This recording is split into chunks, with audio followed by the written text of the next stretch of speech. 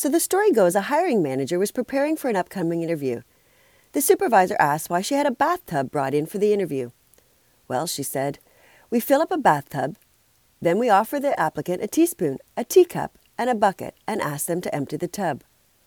Oh, I understand, said the supervisor.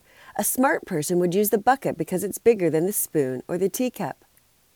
No, said the manager, a smart hire would pull the plug. Now, I'm not a fan of baths. I'm too focused on getting what needs to be done, and showers achieve this in a much more efficient manner. That being said, enjoying a hot bath can be a very positive resiliency booster for some. So here are today's hot tips for building resiliency and celebrating Bathtub Party Day. Bathtub Party Day is supposed to be the time to slow down and immerse yourself in a long, leisurely bath.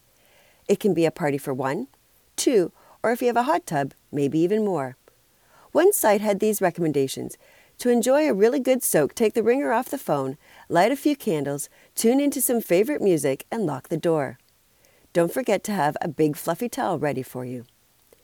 Again, this seems like a lot of work, but the relaxation effects are likely worth it. Discover how to take small steps towards a healthier, happier, less stressed you by visiting my website at worksmartlivesmart.com.